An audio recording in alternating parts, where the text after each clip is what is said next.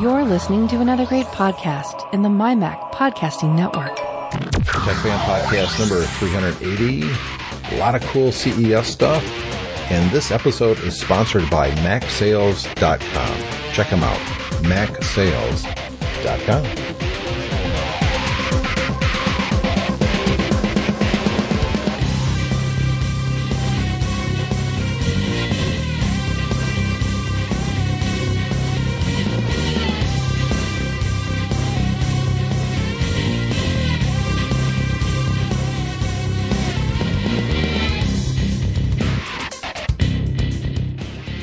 Tech Fan Podcast number 380.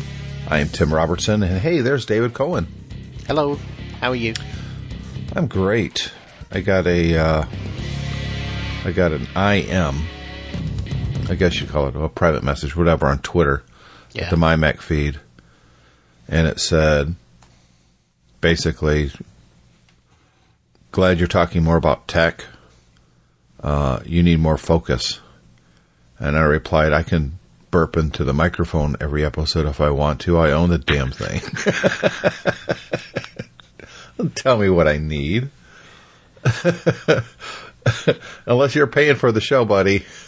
Well, okay. Devil's advocate time. That means somebody's saying, I would like you to have more focus, and I would enjoy it more if you did that.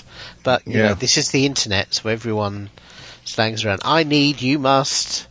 Yeah. You know. Yeah, you know what I need? I would like to think the person who sent you that message didn't mean it that way. No, I think he did. Technically, it was a her. But, you know what I need? To have fun doing it. I don't... There's a reason that we didn't go back to the MyMac podcast. You know? It's... Number one, Guy and Gaz are doing such a great job. I didn't want to go back and disrupt that. Yeah.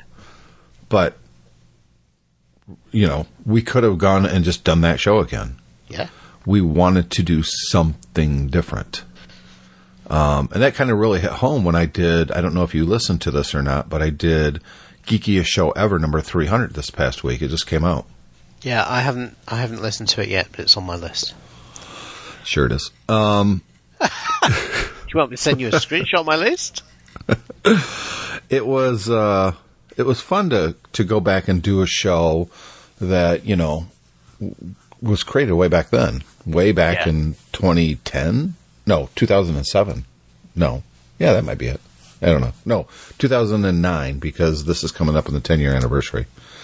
And they were under... They didn't really understand where the show kind of originated and why it originated, which was, at the time, we had quite a few hosts on the MyMac podcast, primarily me, you, Chad Perry, Guy Searle. We'd have regulars like Mark Rudd and Owen Rubin coming on. We had a lot of people. Yep. And the discussion before and after the actual show, in my opinion, was much more fun. Mm-hmm. Just talking about all kinds of stuff. And so that's where the Geekiest Show Ever started. And then when I left that show in very good hands to do other stuff, that was still in the back of my mind when Tech Fan was created. Now, originally, Tech Fan was just that, talking about tech. But what's tech? It could be anything. Yep. And it really doesn't matter.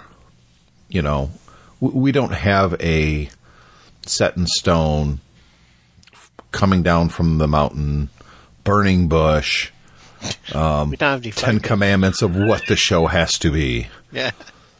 It's just whatever Tim and David find entertaining and worthwhile talking about that week. And I think because we're both guys who are into tech, I think most of what we talk about is obliquely related to tech in any case. I mean, we wouldn't be able to watch all these TV shows and movies and things like that if it wasn't for the technology that nowadays lets you do that. If we were doing this show, assuming you could do a podcast 25 years ago, we wouldn't be able to talk about all the media stuff because you just couldn't watch it. You only watched it when it was on the TV, when it was transmitted, and maybe you could get videos, and so what you could afford to rent and watch from Blockbuster and everything, and you couldn't watch stuff when you were travelling, and you couldn't listen to your own audio when you were travelling and all that stuff. technology has enabled us to talk about these sorts of things for better or for ill. I was just about to say the exact same thing. Technology has enabled us to do these things. Yeah. Like this morning, I watched a little bit of YouTube, and then I thought, I just kind of want to be entertained a little bit. So I started watching the latest Avengers movie again. Mm-hmm. I've seen it twice. Yeah. It's so freaking good. I enjoy it so good. From the music to the CGI effects to the acting. I just think Marvel's been hitting it out of the park so good. But what struck me is I purchased it on iTunes, right? Yeah. And I believe it's 4K.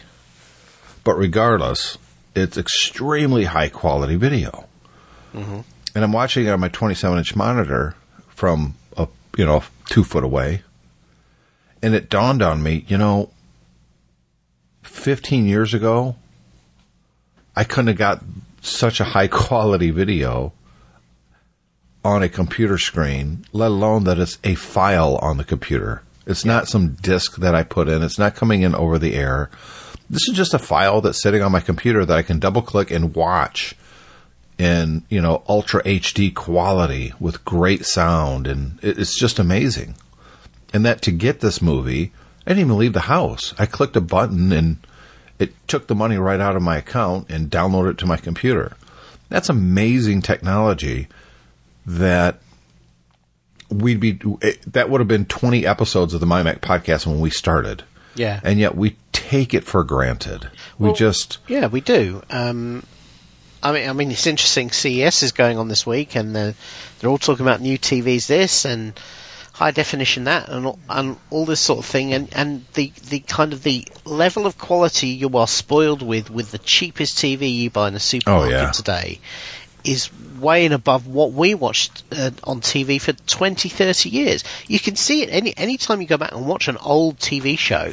Oh yeah. Even stuff that was considered to be, pretty well funded and made at the time, it looks like garbage. And it's just because the way it was made back then was targeted at televisions where you couldn't tell the difference. So it didn't need to be any higher. Yeah, absolutely. And both of those topics we're going to hit on in this episode. Number one, we're going to talk about CES a little bit here.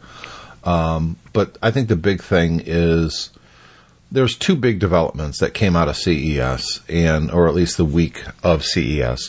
One of them is taking the smarts out of smart TVs would actually increase the cost of them.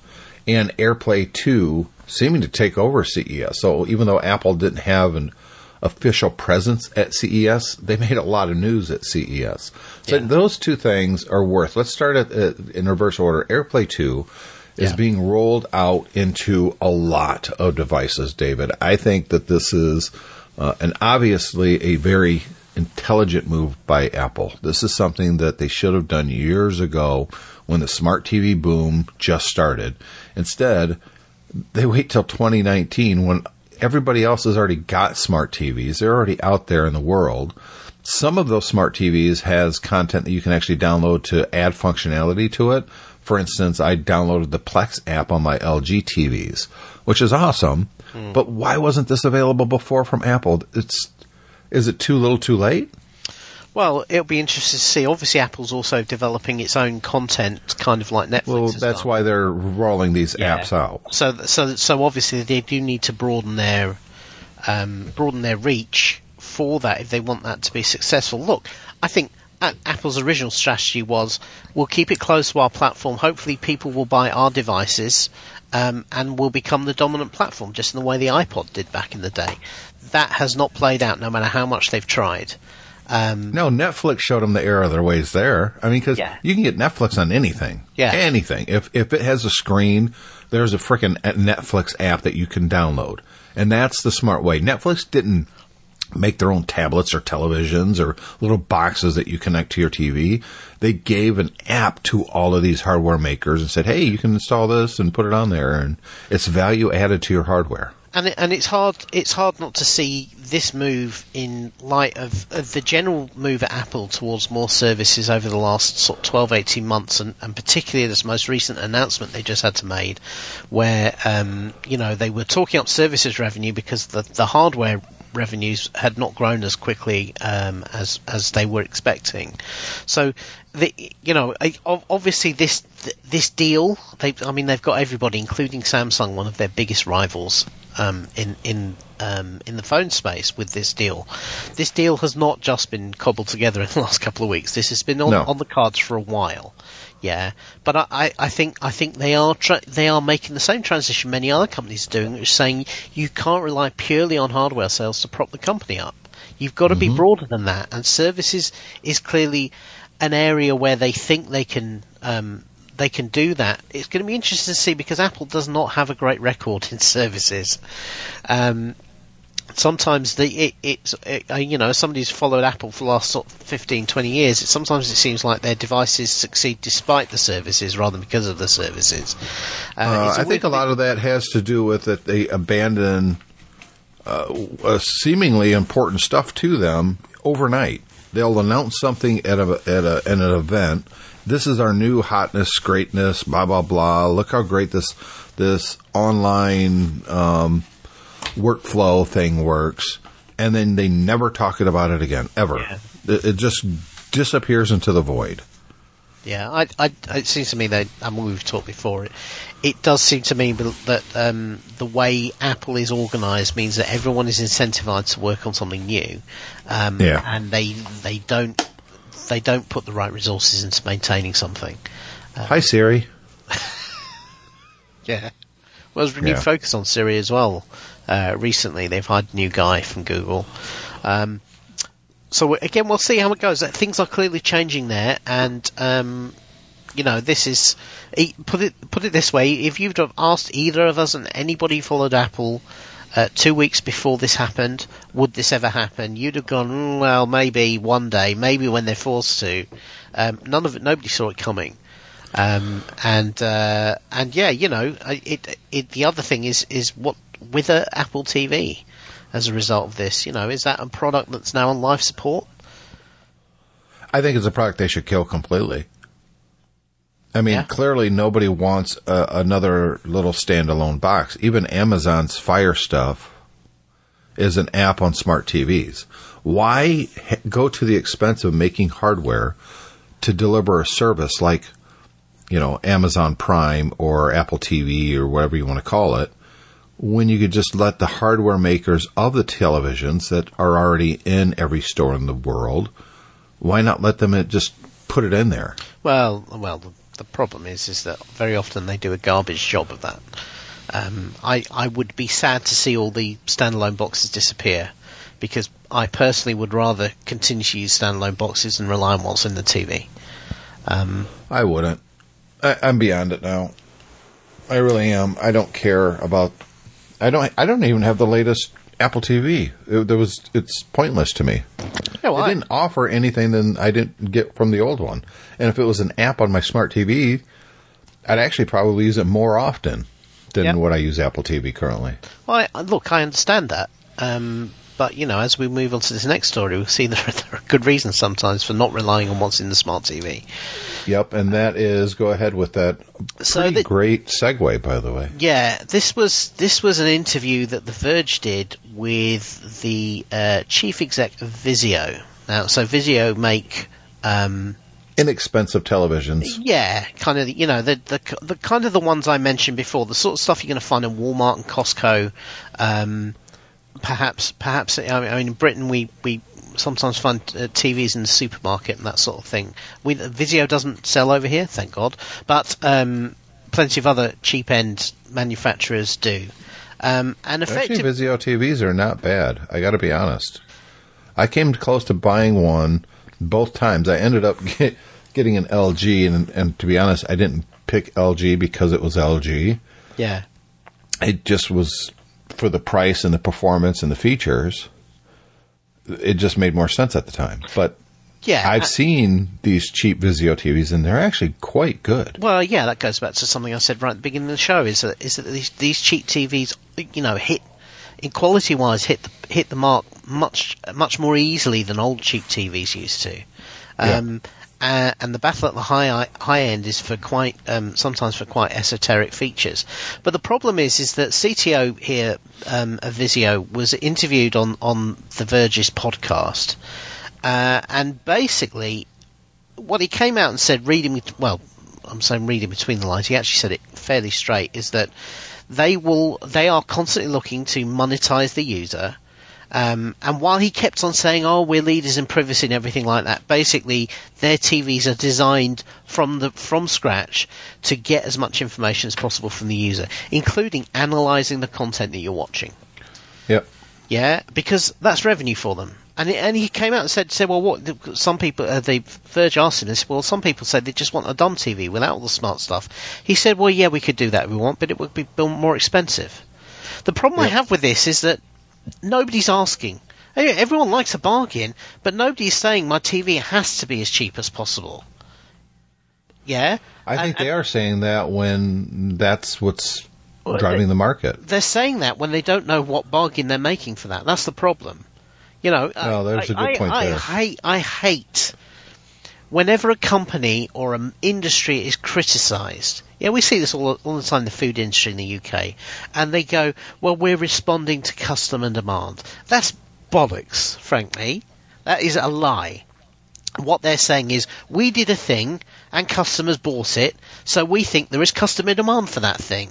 Despite the fact that most of the time they don't tell the customer what they're buying.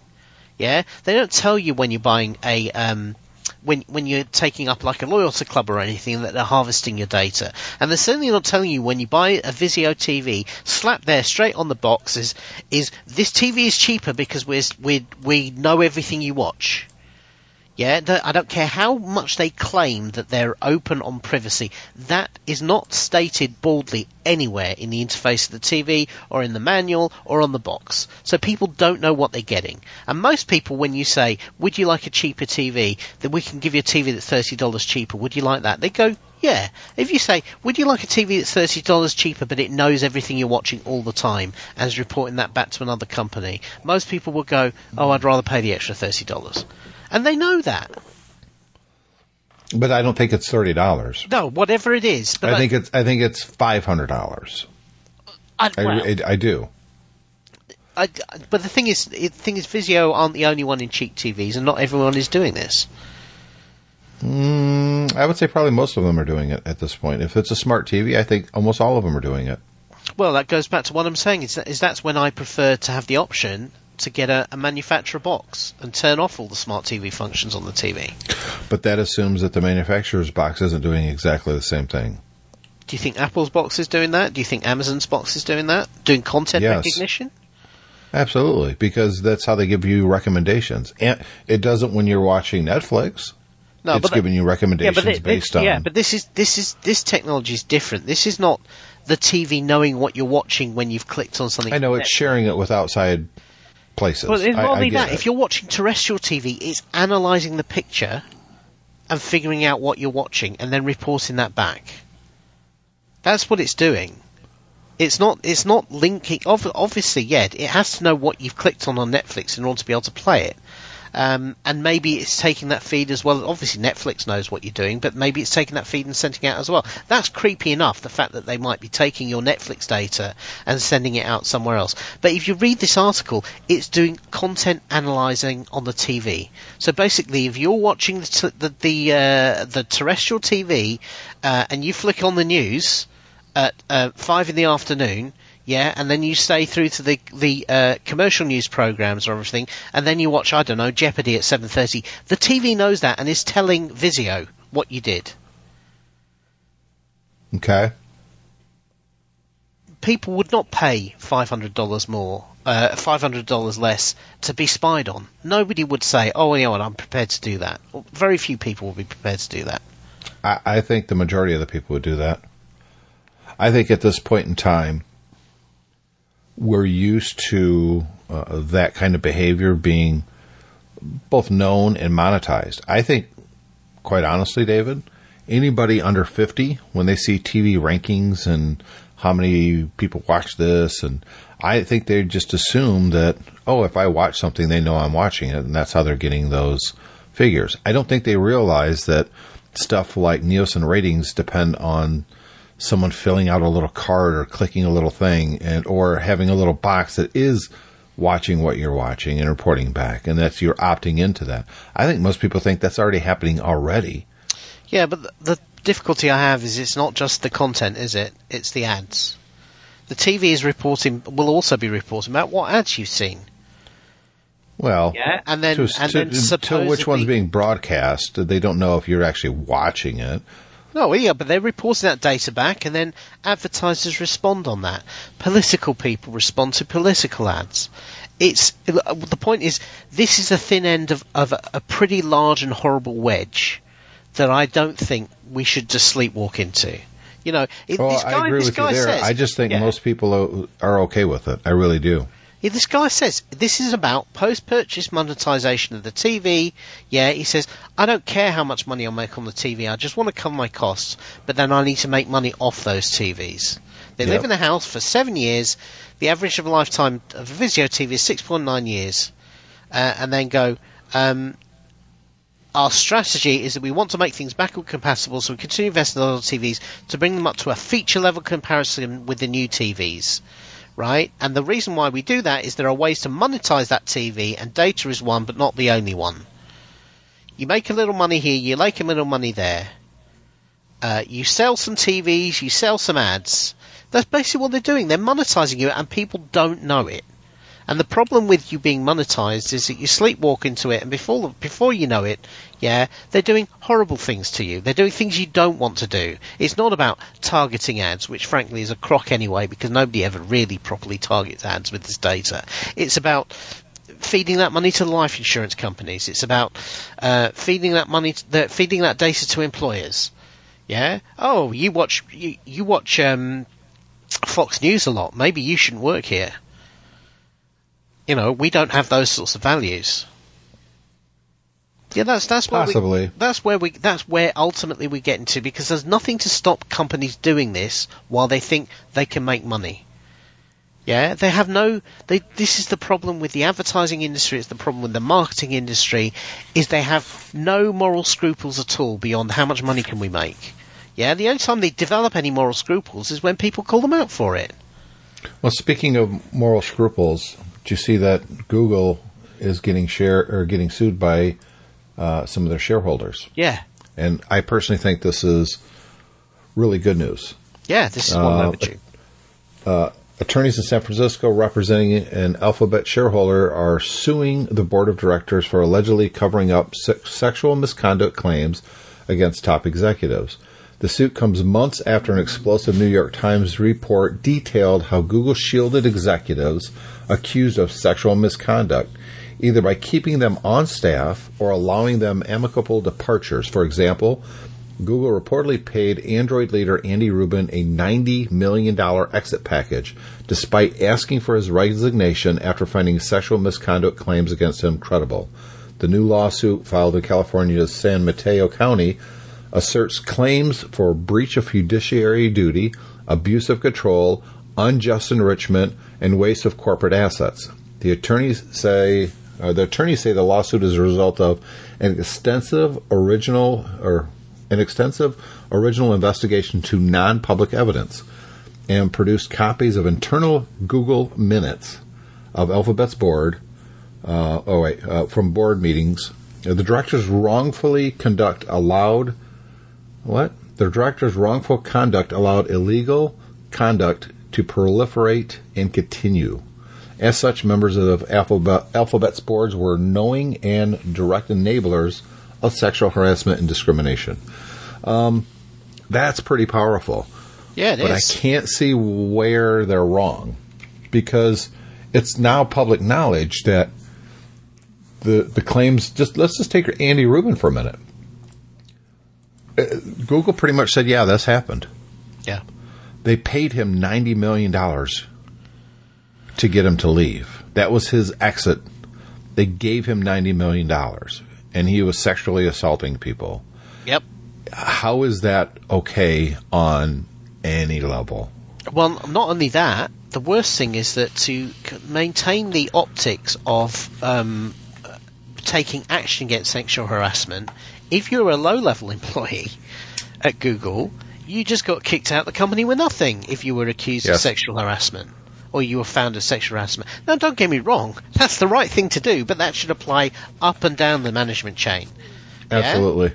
So you can't have... Yeah, the other problem is the inequity of the fact that people at the top, they have big, long investigations, and the people continue to work while they investigate, and, you know, even then... And you suspect that there's a higher bar of proof required to actually make them get rid of somebody. And yeah, when they do, they give them the golden parachute. They give them everything they're entitled to do under their contract. And their contract. Well, it's a good old boys club. Yeah, exactly. And and there's a very heavy hint of, well, you know what, I'm sorry, Andy, but we've really kind of got to do this. It doesn't look good otherwise, you know. Yes, exactly. Yeah, so, but don't worry, we'll make sure we see you right on your way out. Whereas, you know, Joe Schlub down in low-level marketing or somewhere, who has an unfortunate habit of patting his female colleagues on the backside, and can't for some reason can't get away from that, is pushed out the door straight away. Now, as I was saying, I think any sort of activity like that is unacceptable, and it has to be dealt with strongly and smartly. But you really have to deal with it consistently. Otherwise, you are allowing the guys at the top to get away with it. You know, and that's exactly what they've done. Is from the optics looking inward, from what I can personally see, it looks like wink, wink, nudge, nudge. You're naughty, but here's a bunch of cash. Yeah. And while they're doing the investigation, no, it's fine. We're going to look into this. It's going to take a couple months. Continue to work. Continue to make us money. But the low-level schlub, well, there's an investigation, so we're going to have to put you on administrative leave without pay while this is being investigated. There's definitely, you know, a bias here that, unfortunately, I think it's not Google. No. It's every big corporation worldwide. I think it's not even every big corp. It's every corporation. It's every company. Unfortunately, we've kind of assumed that sexism had gone away. We assumed that kind of, you know, we all kind of grew out of it. And unfortunately, we thought the same thing about racism after the United States elected the first black president. But but the problem is that a lot of people still have this sort of attitude. And that sort of attitude, it's human nature that if somebody you like and know is accused of something like that, you're going to deal with it a different way than somebody who's just a number on a spreadsheet. Yeah. You know. Well. It's got to be called out, and this won't be the last of these sorts of suits, unfortunately. And I hope they win. I hope that Alphabet gets taken into account for this. Me too. And unfortunately, the way you punish companies like this is money. Yeah. That's the only thing they care about anyway, so hit them where it hurts. That's the wallet. Speaking of not hurting, though, did you see this news? Now, we do cover video game stuff occasionally here, but I thought this was really great. Quite a few years ago, as you remember, David, Activision purchased Bungie, and I was not happy about it. Bungie, of course, started as a Mac game developer. They created this game that was going to come out on the Mac called Halo. And then, of course, Activision, well, that was much later. Well, regardless, that came out on Xbox. And they became a great big developer. They get acquired by Activision. It's the merging of two titans. Nobody knows the business aspects of video games better than Activision. Nobody does. Well, maybe one. And for them to get their claws into what I thought was one of the most talented game developers out there, I thought was a bad thing. And I think that history has shown now that was a bad thing. They had complete control over the studio.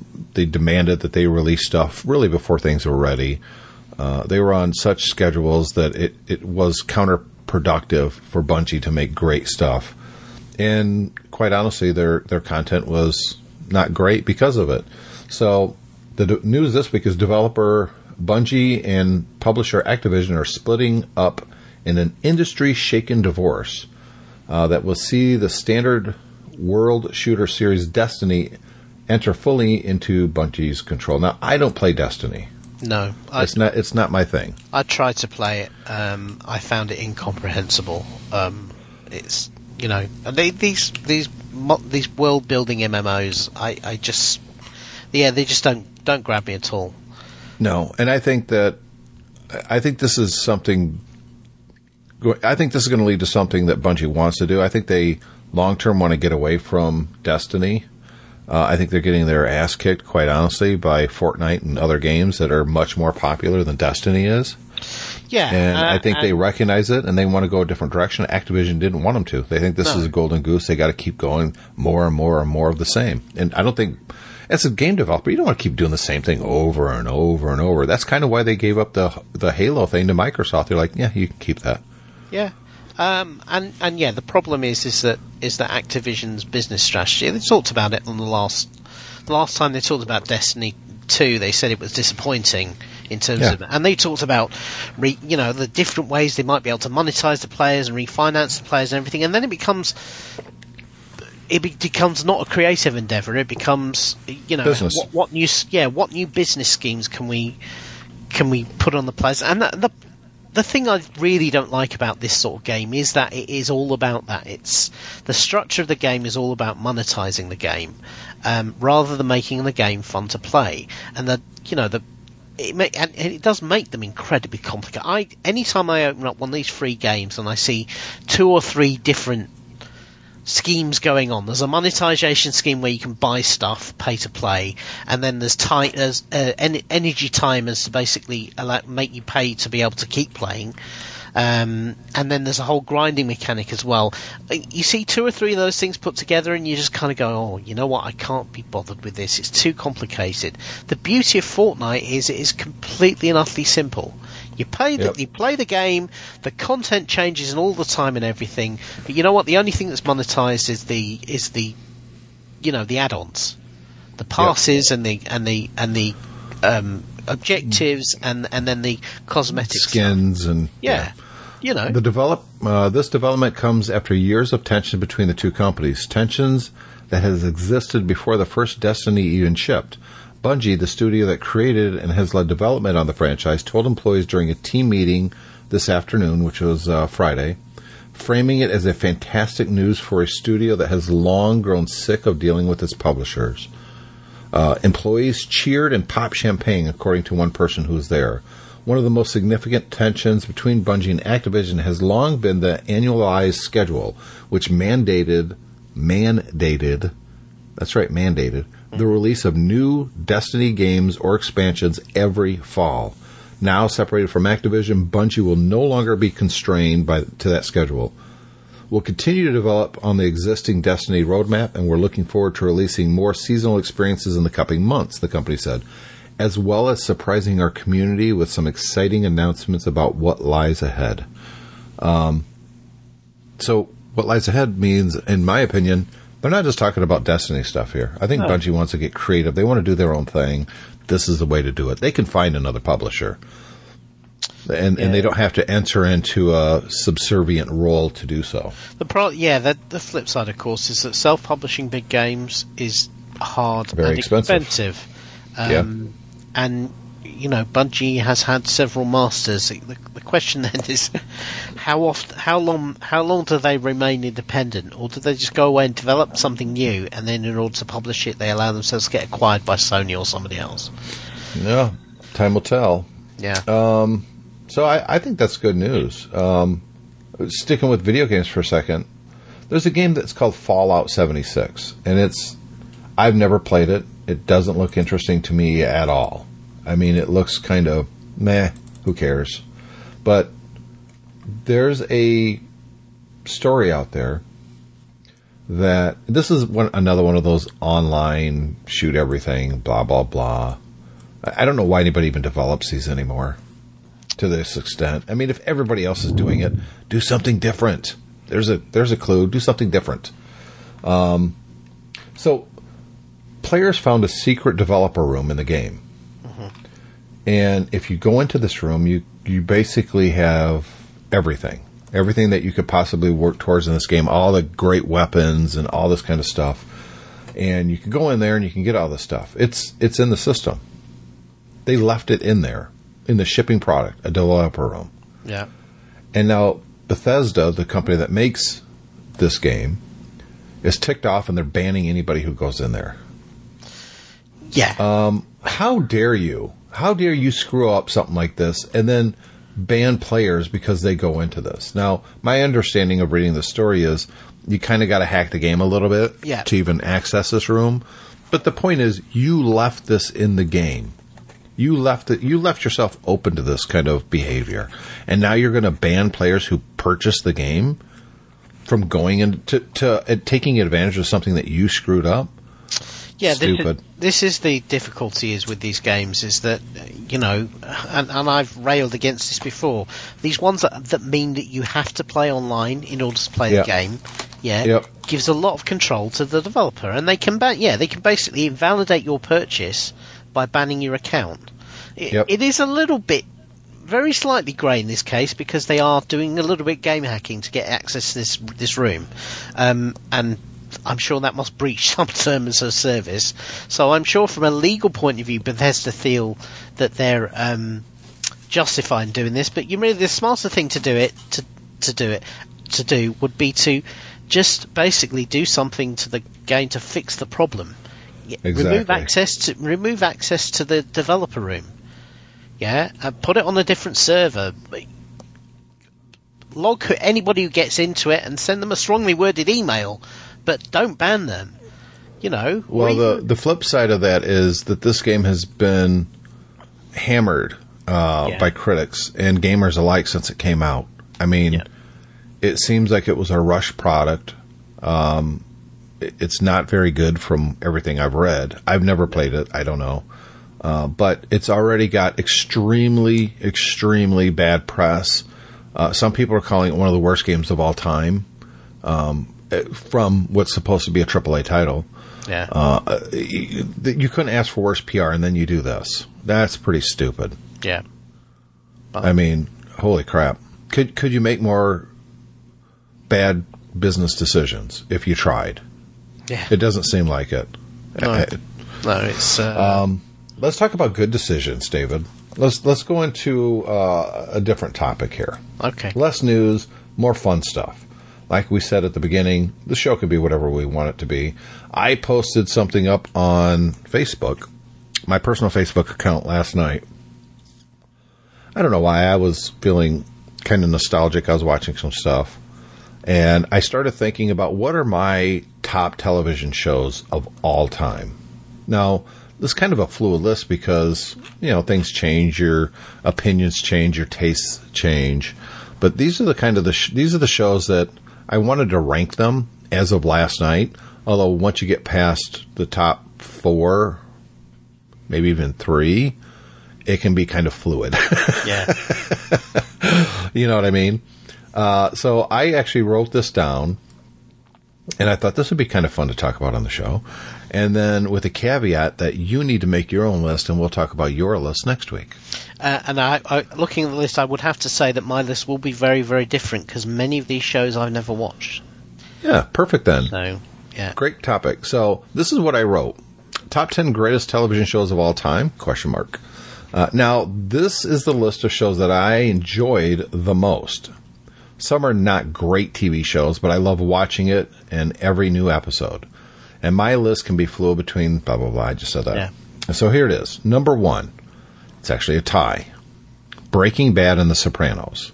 I think, in my mind, they are tied for the greatest show of all time. And quite honestly, they have one thing in common. And I think that networks and places like Netflix and HBO should really pay attention to this because I think it's extremely important. Both of these shows, while they had great actors and fantastic writers and the cinematography was unparalleled, they had one thing in common, and that is they were a singular vision by one creative genius. There was a showrunner who knew how it started, what happens, and how it ends. Uh-huh. And both of these shows ended at the very peak of their popularity. They could have kept going for another 10 years each and made money. But the studios were completely hands-off with these shows. David Chase created The Sopranos, and it was his vision. And HBO basically let him do anything he wanted. He had 100% creative control. And when you watch The Sopranos, you get it. You can tell.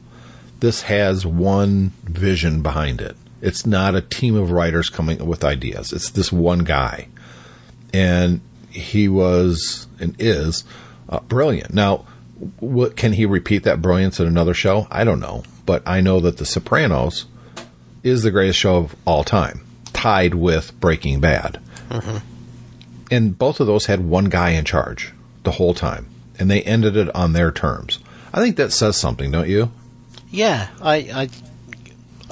look, many British shows are created like that. They're actually often written by one person, or one or two people, and our shows often tend to be shorter for that because, so some of the classic British shows are done in the same way. And the difficulty now is that, much as like we've been talking about with the gaming industry, sometimes studios have a different view of what a franchise or a property should do, and that causes conflict, and showrunners end up leaving for reasons of creative differences, and that weakens the product in the long term. Sometimes you do have to let things play out and take a risk.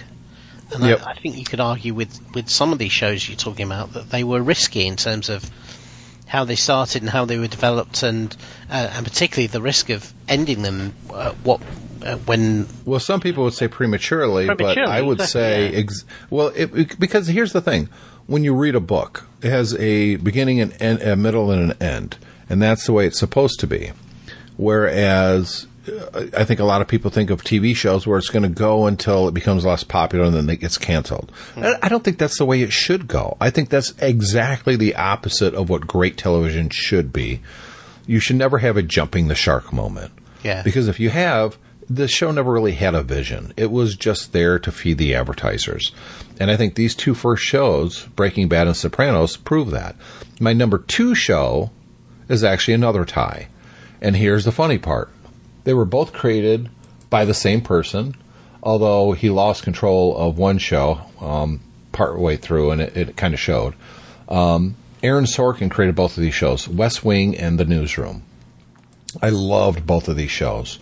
The West Wing, obviously, he did lose control of that show, and it wasn't as good.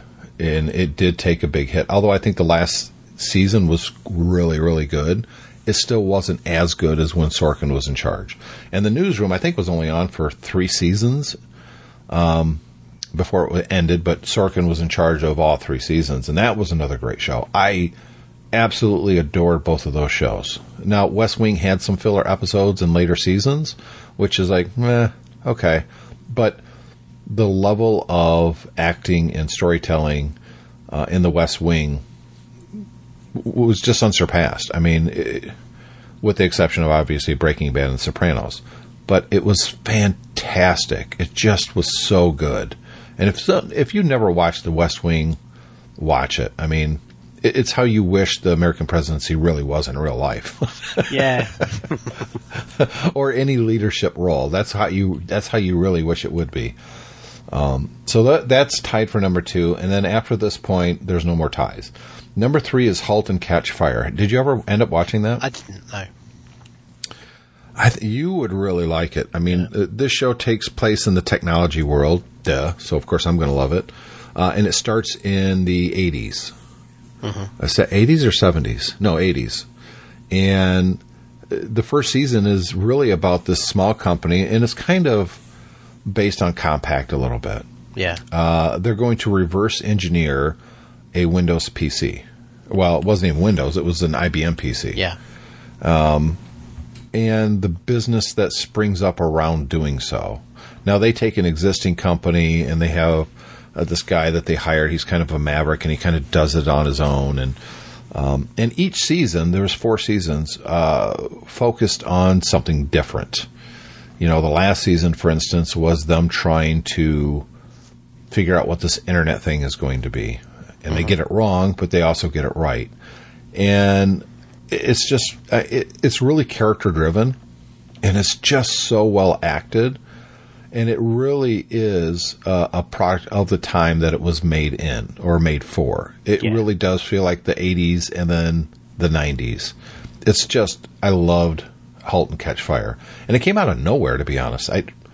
This show should not have been on television. It should not have been as successful as it was. It should not have the following that it does. Yeah. Because it doesn't make any sense for a show like this to... I can't believe it got greenlit, and yet it did, and it was great. Number 4, Rescue Me. This is not a show for everybody. Yeah. I'll be the first to admit there's a lot of people listening to the show would hate Rescue Me. I like Dennis Leary. And Dennis Leary is one of the showrunners, and he's the star of the show. It's about a New York firefighter who is struggling with alcoholism to a certain extent, with what happened at 9/11. You find out in the very first episode that he sees his cousin who died in 9/11. And that's a reoccurring theme. He sees dead people, and he talks to them. Now, of course, it's just in his head, but that doesn't make it any less real. And the acting is great. There was a couple fillers for a while there, but I really liked it. The goofiness of the show, the crass humor at parts. I really enjoyed Rescue Me.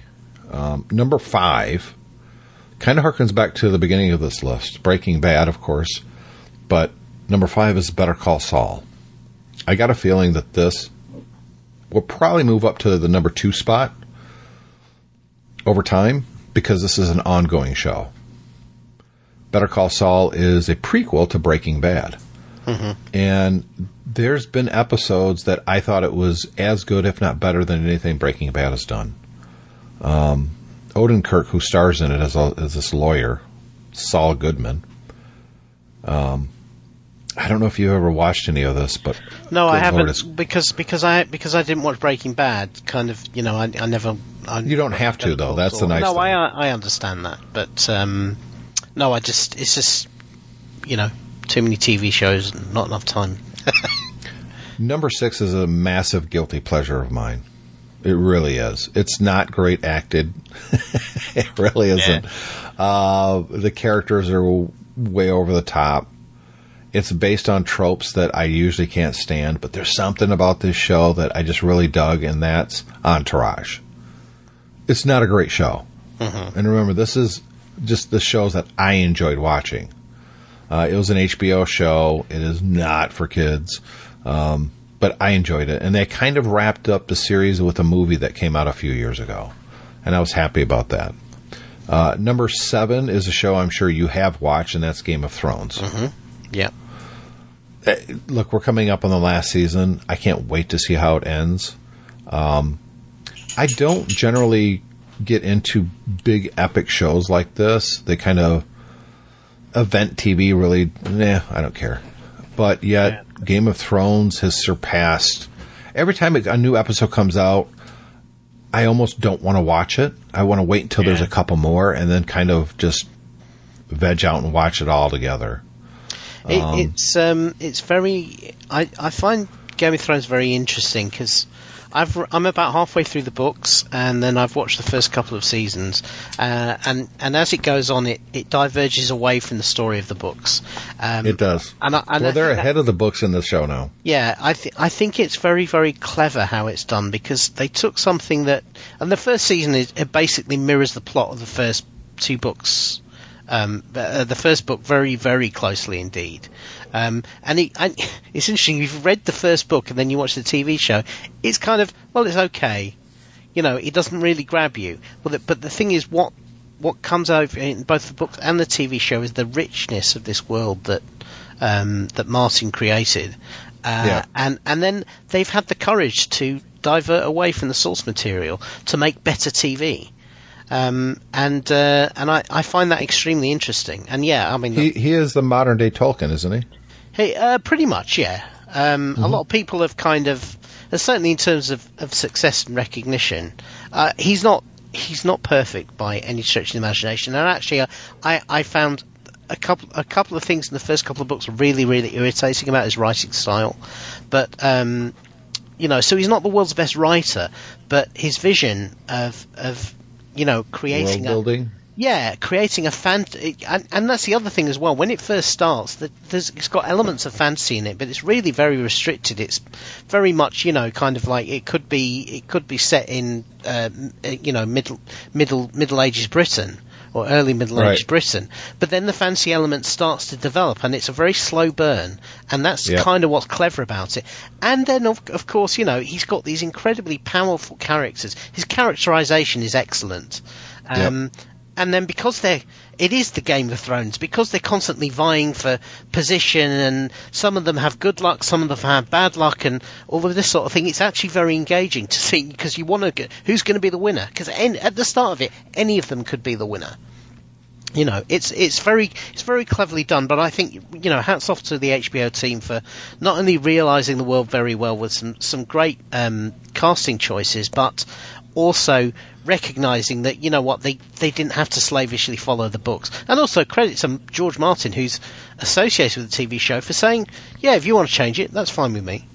I'll even work with you to make sure that we tie it up at the end, Number 8 is Californication. Now, I've never been a huge David Duchovny fan. I was never all that much into X-Files. I was just like, it's all right. And I saw him in a couple movies. The only movie I really liked him in was Evolution, which was a screwball comedy. Yeah. But when Californication came out, I didn't watch it immediately. I think I picked up on it halfway through the second season. And not for kids. This is definitely an adult half-hour show. But I'm not even going to try to describe it. He's basically a writer in L.A., and he's got issues. Yeah. And he makes some really bad decisions. But really the whole season, or the whole series, is about him trying to rectify and get back together with his wife, who, quite honestly, shouldn't take him back. She should move on with her life. But she truly is the love of his life, but he just keeps screwing up.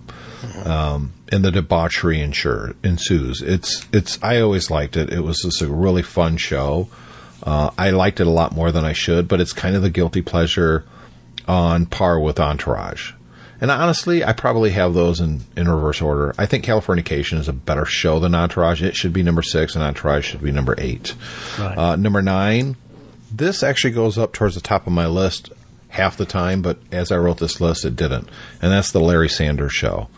Very set in the mid-90s, Yeah. when everybody seemed to have their own talk show. Talk shows were the thing then.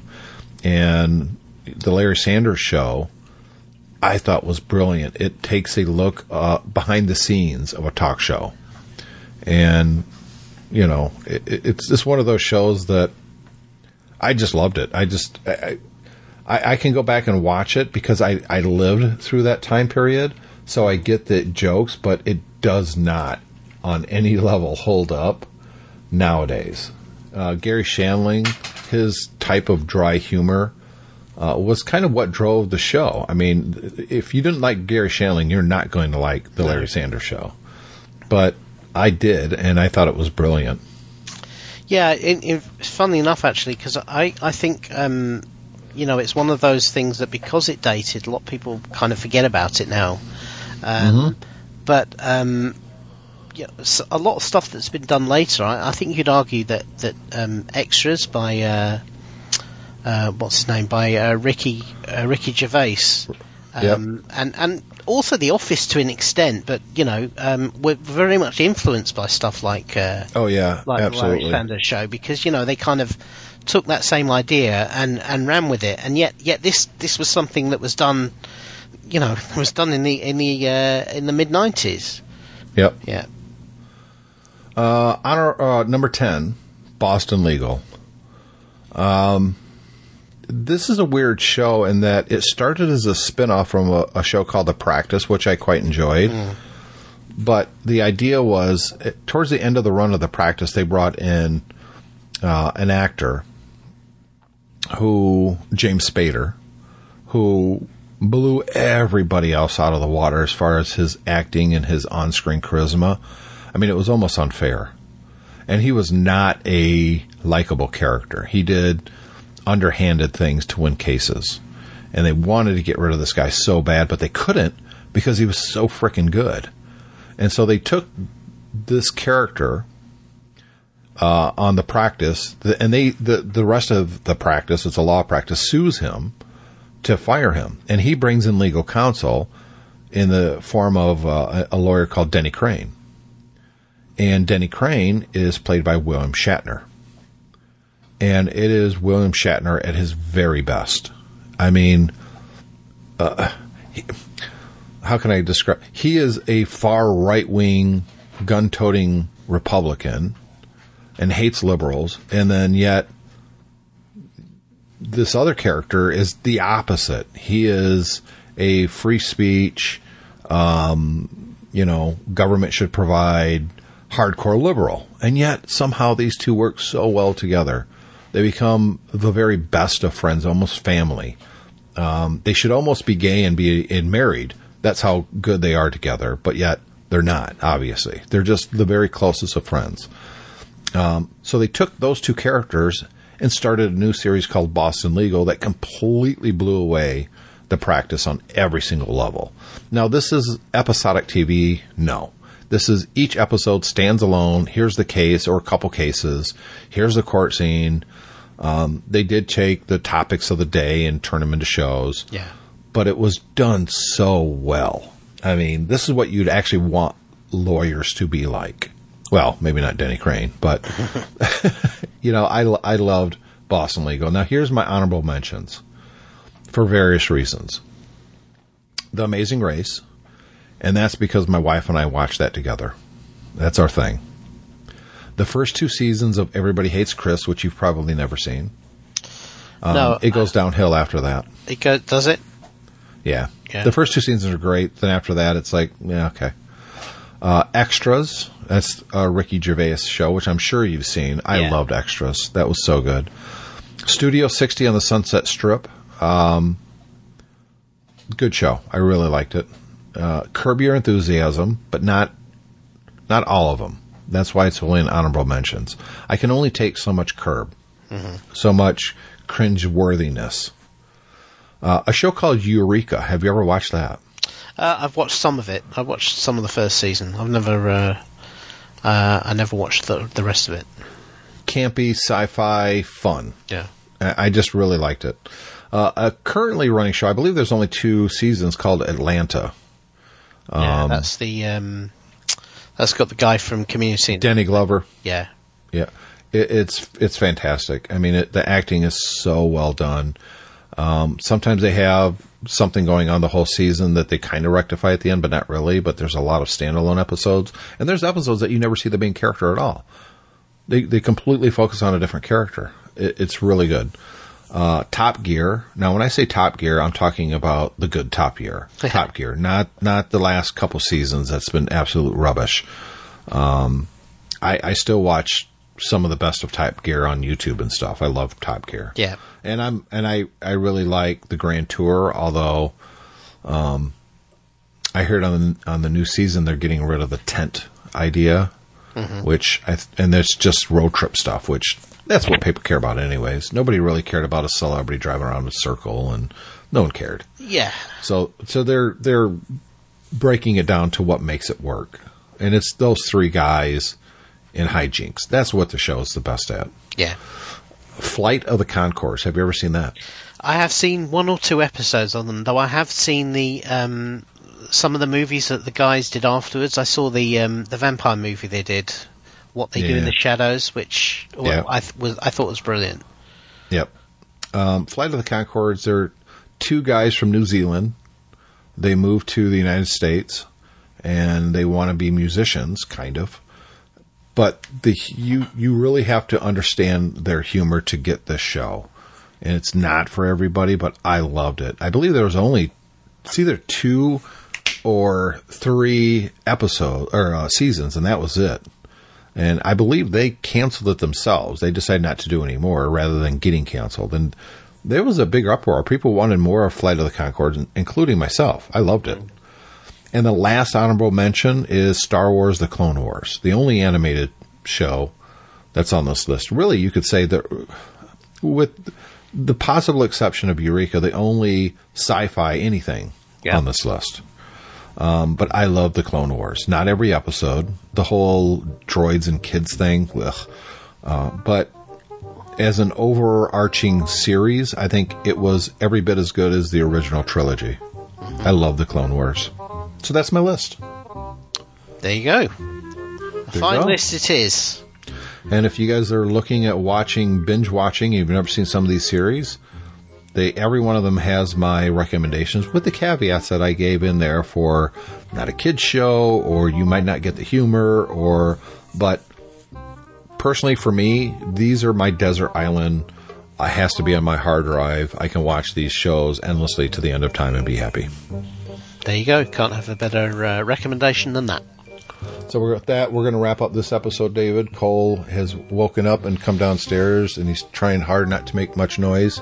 Yep. So I want to relieve him of the burden of trying to be quiet. My family is apparently looking for lunch, and it appears that lunch cannot be delivered without my attendance. There you go. So I'll see you next week, David. See you then.